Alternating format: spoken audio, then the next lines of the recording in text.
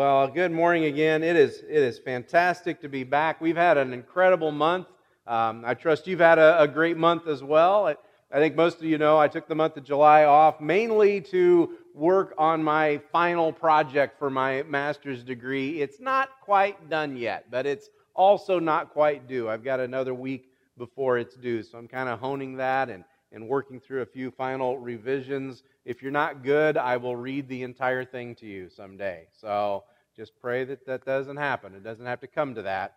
But I knew I'd be spending a lot of time in July sitting behind a desk, and so I decided I'd better do something a little healthy for myself, and I decided that I would start every morning with a walk. And so just about every morning, some of you have seen me, I'd go out to the cemetery and I would walk for at least a half hour, sometime an hour, try to get 1 or 2 miles in, maybe even more, depending on the day, depending on how I was feeling. But I wanted to start off every morning by doing something healthy. I love to walk. I don't mind walking. I don't want to run. Don't want to be one of those people. But I do like to walk, so I would go out there and walk. I like walking alone. It gives me time to think. It gives me time to kind of process things. And I can walk at my own pace. I can walk where I want to walk. Now, we took one day last month and we went to Holiday World because Connor loves Holiday World. Walking through Holiday World with Connor is different than me walking alone out of the cemetery.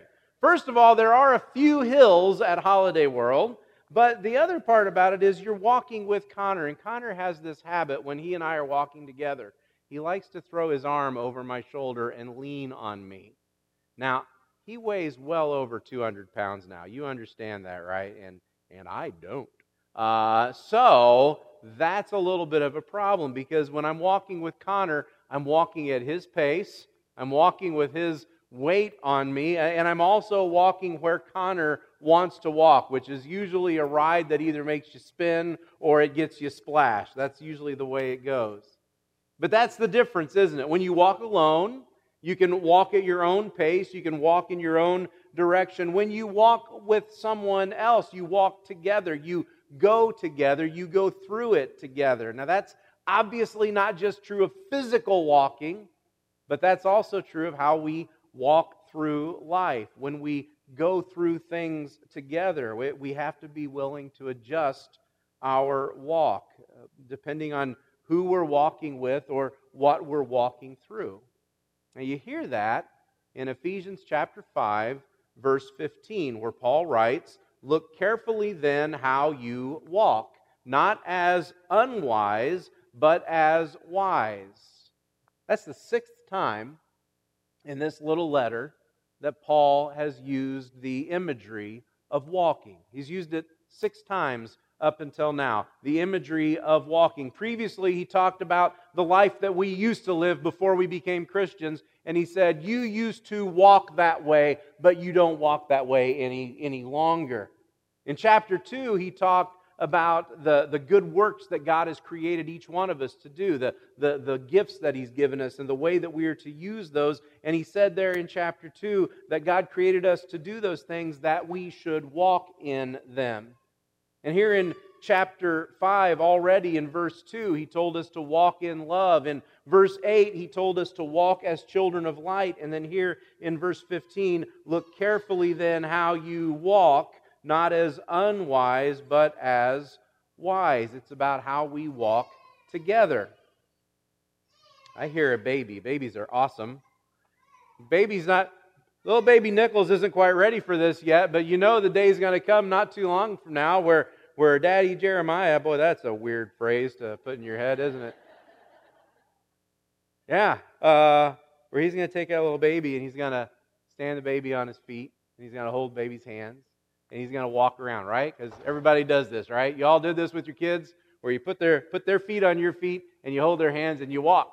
And the baby thinks, this is cool. I'm walking, I'm doing it myself, always forgetting that you're holding on. And I love it because they start laughing and squealing and they're having a good time because they're walking just like mommy and just like daddy. They're doing this for the very first time. Of course, you are holding their hands the entire time, but you're walking with them. You walk with that child differently than if you were walking by yourself.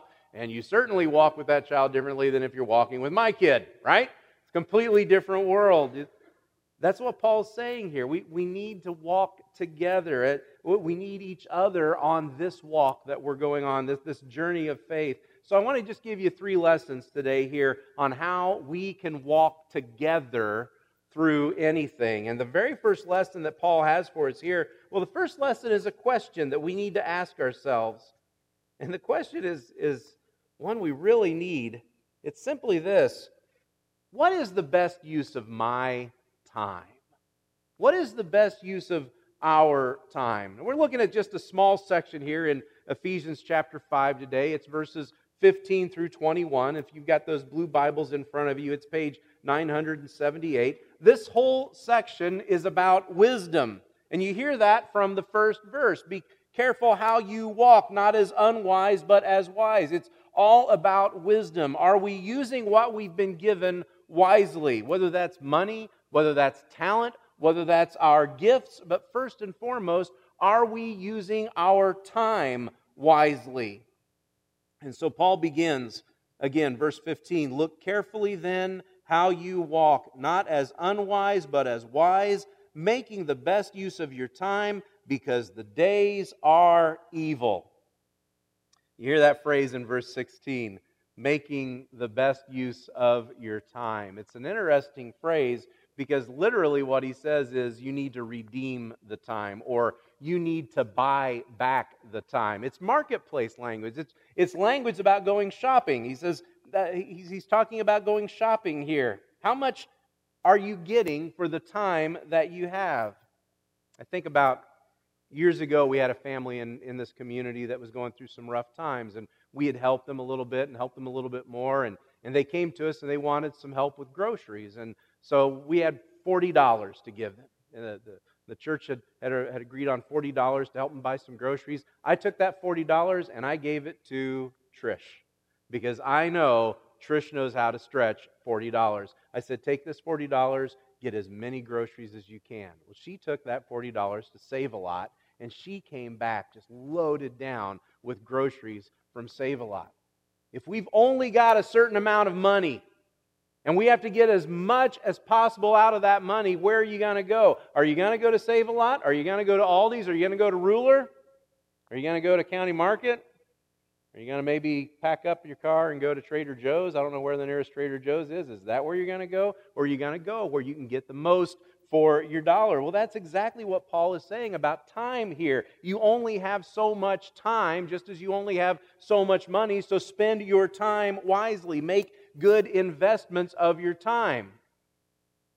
Probably nobody among us knows that better than you farmers, right? I mean, you farmers understand this in a very real way. You only have so much crop, right? You don't go out there and there's more crop to spend. No, you've only got so much crop. So what do? You watch the markets. You look for the best times to sell, the best prices you can get, the best return.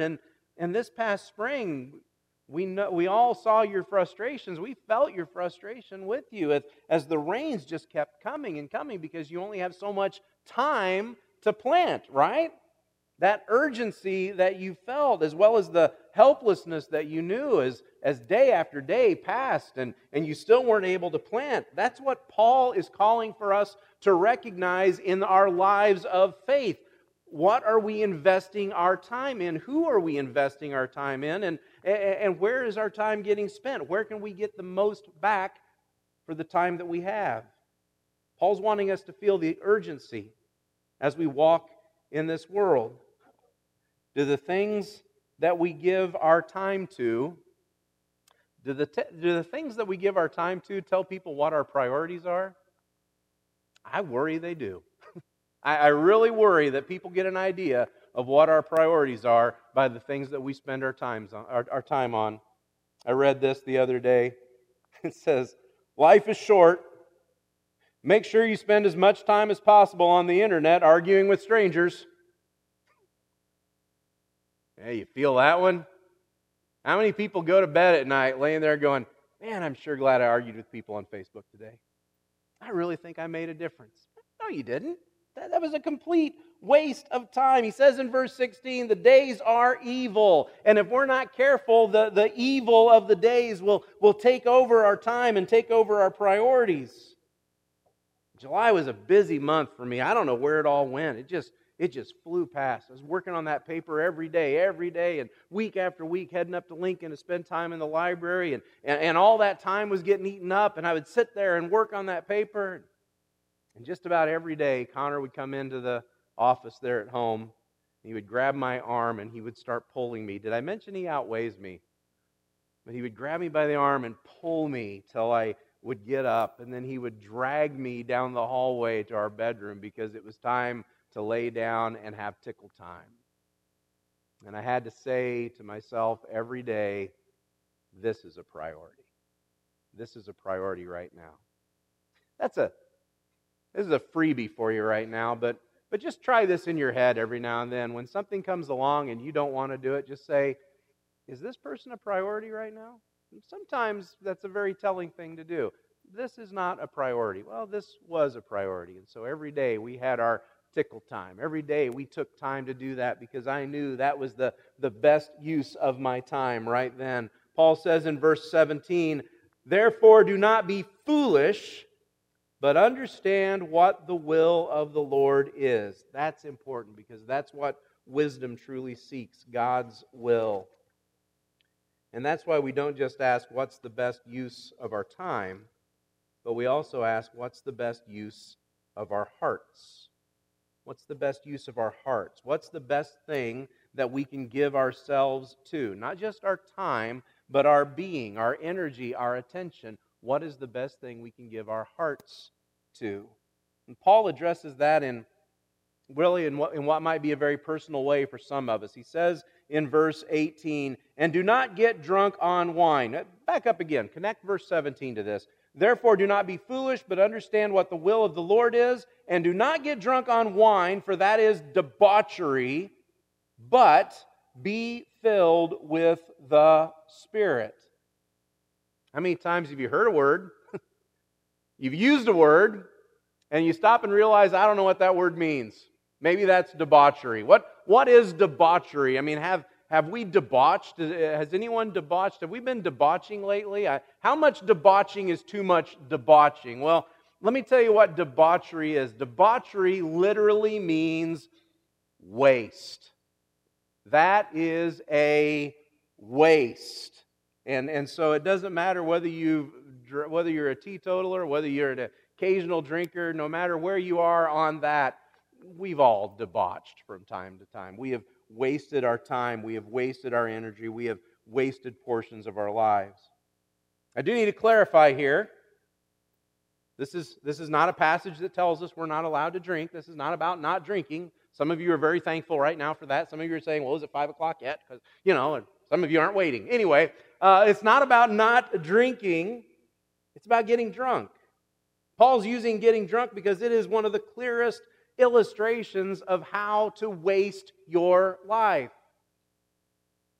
If I could get a little personal here, I don't think it's any secret. I think many people know that we grew up with an alcoholic father in our family, in our house. And I got to say, while Dad managed to provide for us, we would all tell you that there's a lot of stuff we missed out on because time was wasted and life was wasted on drinking. And I'm so thankful. I got to listen to Eric last week as the message was recorded. I'm thankful for Eric telling you his story, and I'm thankful for Eric because I've gotten to tell Eric my story from time to time.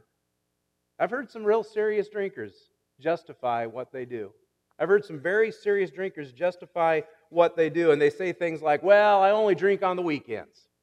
I've never missed a day of work because I only drink on the weekends. It's never cost me a job. So instead of stealing time from your company, you're stealing time from your family. Instead of stealing time from your boss, you're stealing time from your kids. When are you going to spend time with your kids? Not Monday through Friday. You're going to spend time with your kids on the weekend. How is that better? How is that suddenly honorable? We take this passage and we put these two commands we've been given to get together. Paul says, be careful how you walk. And then he says, understand the will of God. And the message is clear. Drunkenness is not the best use of your time. And instead, he says, be filled with the Spirit. And we might need to talk about that a little bit too. Might need to unpack that phrase because, and maybe demystify that phrase, be filled with the Spirit, because it's been used for a lot of things, and it's been co-opted by a number of different people. I've heard people talk about being filled with the Spirit, and they speak of everything from speaking in tongues to being slain in the Spirit to having these tremors and convulsions. But you notice none of that stuff is found here in this text. Instead, what do we read? He says there in verse 18, but be filled with the Spirit, addressing one another. And I think a better way to read that is, be filled with the Spirit by addressing one another in psalms and hymns and spiritual songs, singing and making melody to the Lord with your heart, giving thanks always for everything to God the Father in the name of our Lord Jesus Christ. Be filled with the Spirit by addressing one another, by the way that you speak to one another and care for one another and show your love and concern and encouragement for one another. You might have known this, but in the ancient Roman world, and Ephesus was a major religious center in the ancient Roman world, but in the ancient Roman world, one of the ways that you worshiped, one of the ways you got closer to the gods, was you'd get drunk. You'd get drunk, you'd go into this kind of euphoria, this stupor, and that was your way of communing with the gods, which is why to this day we still refer to alcohol as spirits. Yeah, that's where that comes from. We call alcohol spirits because that's how people got closer to their gods. And what Paul is saying is, that's a waste. That is a debauchery. There is no way you're going to get closer to Jesus. There's no way you're going to get closer to Almighty God by getting drunk. The only way you're going to get closer to His Spirit and have any experience with His Spirit is when you're closer to each other. When you're speaking to one another in psalms and hymns, when you're encouraging one another, when you're blessing one another, whether it's little kids at VBS, whether it's somebody that you share with at church, whether it's someone in your church family that you're spending time with, the only way you're going to get closer to the Holy Spirit is when you're spending time getting closer to each other. You want to know the Spirit, then bless each other, then encourage each other. What he's saying is the best gift that we can give each other is ourselves. The best gift we can give each other is ourselves. So let's put this all together. Be careful how you walk, making the best use of your time, understanding what the will of the Lord is, and seeking His Spirit with each other. The call here is to see that the wisest thing that we can do with our lives, with the time that we've been given, the wisest thing we can do is to be present with each other, to walk together, to encourage each other, and to care for each other. The best gift that we can give to each other is ourselves. And so Paul ends with verse 21, submitting to one another out of reverence for Christ. This is a point that we miss way too often, because we get this idea that we can do this life on our own. We don't need anybody's help. I don't need anybody else to help me be a Christian. I can do this on my own. I don't need anyone else to help me be faithful. I can do this on my own. But that is never the point in Scripture. Every one of these commands that we've seen in Paul's letters in Ephesians here, it's about us together. It's never about the individual. It's always about the church. It's always about the body. It's always about how we relate to one another. Every one of these commands is pointed at us as a group. It's always about God's family together, caring for each other, using our time for each other, using our energy for each other. What we do for each other is not a waste. In fact, it should be a priority. This is so hard for some people to get. This is so hard for some people to get. They come to church, they sit in their pew, and they face forward. They get their cracker, they get their juice, they give their money, they get their sermon, they get a little bit of Jesus, and they say, I got it done. Now I can go home, do whatever I want, and I can come back and get the same thing again next week. That's never the point. Who are you walking with? What are you walking with that person through? That's what this is about. I'll tell you who the worst of it is. Let me tell you who the very worst people about this is. The worst is pastors. The absolute worst is pastors. Because we think we're invincible. We think we're untouchable. And God forbid we have a fault or God forbid we have a wound. We don't want you to see that because you'll think less of us. And we don't want to share that with other pastors because, oh, they might want my job. They might use that against me. We're afraid that you won't like us if you see our wounds. I bring this up because the big news in the last couple of weeks, and maybe you heard about this, was there's a pastor, a fairly well-known former pastor and Christian author who made a couple of announcements in the last couple of weeks. The first announcement he made 2 weeks ago was that he and his wife were divorcing, which was quite a surprise because he's kind of made his notoriety on books about relationships, and he and his wife are divorcing. And then you may have heard last week he came out and he announced on Instagram, this is what he wrote on Instagram: "By all measurements that I have for defining a Christian, I am not a Christian." I have to admit, I have no idea what that guy's going through. But if I had to guess, I would say whatever it is that he's going through it alone. He's gone through it alone. He wasn't walking through it with anyone, not in any way that would line up with Paul's final call here: submit to one another. Pastors don't like to do that. Submit to one another out of reverence for Christ. To let someone else care for you. To let someone else not only know your hurts, but to hurt with you. To let someone else encourage you and heal you. To spend your time with those who will walk with you, not waste your time being foolish. Look carefully then how you walk.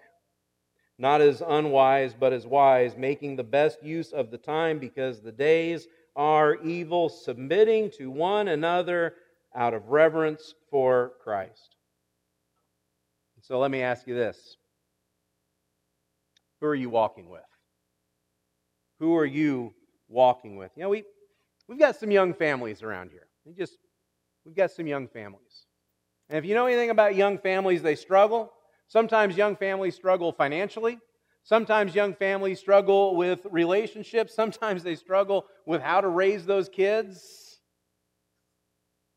And many of you have been through all of that.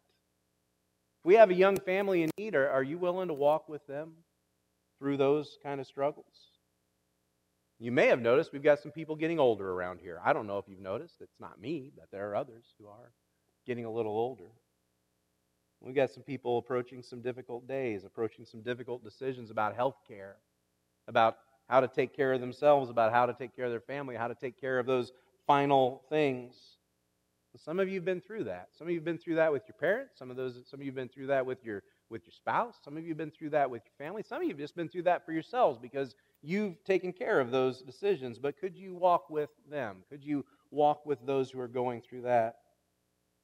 We've got people around here dealing with illnesses that have knocked them off their feet and in too many cases have the potential of knocking them off their faith. Illnesses like cancer, illnesses like Alzheimer's, illnesses like Parkinson's. Illnesses, and we say those words and they just suck every bit of strength out of us just to say them, just to speak them. Can you walk with them? And I also need to ask this: who will you allow to walk with you? Who will you allow to walk with you? Because you're not as strong as you pretend to be. None of us are. And it is dangerous to go alone. It's important to walk with others. Who do you need to come alongside you? Maybe even kind of like Connor. Someone who's going to put their weight on you and anchor you down a little bit, maybe slow you down just a little bit and say, we're going to walk through this together. Because you see, that's what we're all here for. Let's walk together. Would you stand with me while we pray?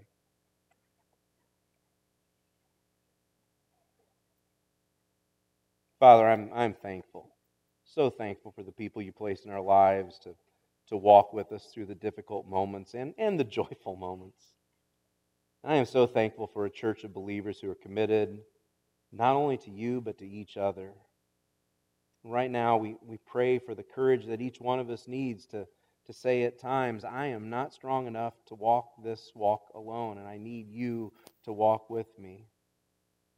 And Father, beyond that, we pray for the courage that each one of us needs to say, I'm here, and I'm walking through this with you. Whether you like it or not, we'll get through this together. And Lord, when the temptations come to waste our time, to waste our days, to waste our hearts, remind us that the best use of the time that we've been given is to walk with each other. And in being there for someone else, we have the ability to bring your presence, to bring your Spirit in new ways, in ways that lead them through the darkness and into the thankfulness that we find in you. It's in Jesus' name we pray. Amen. Go in peace.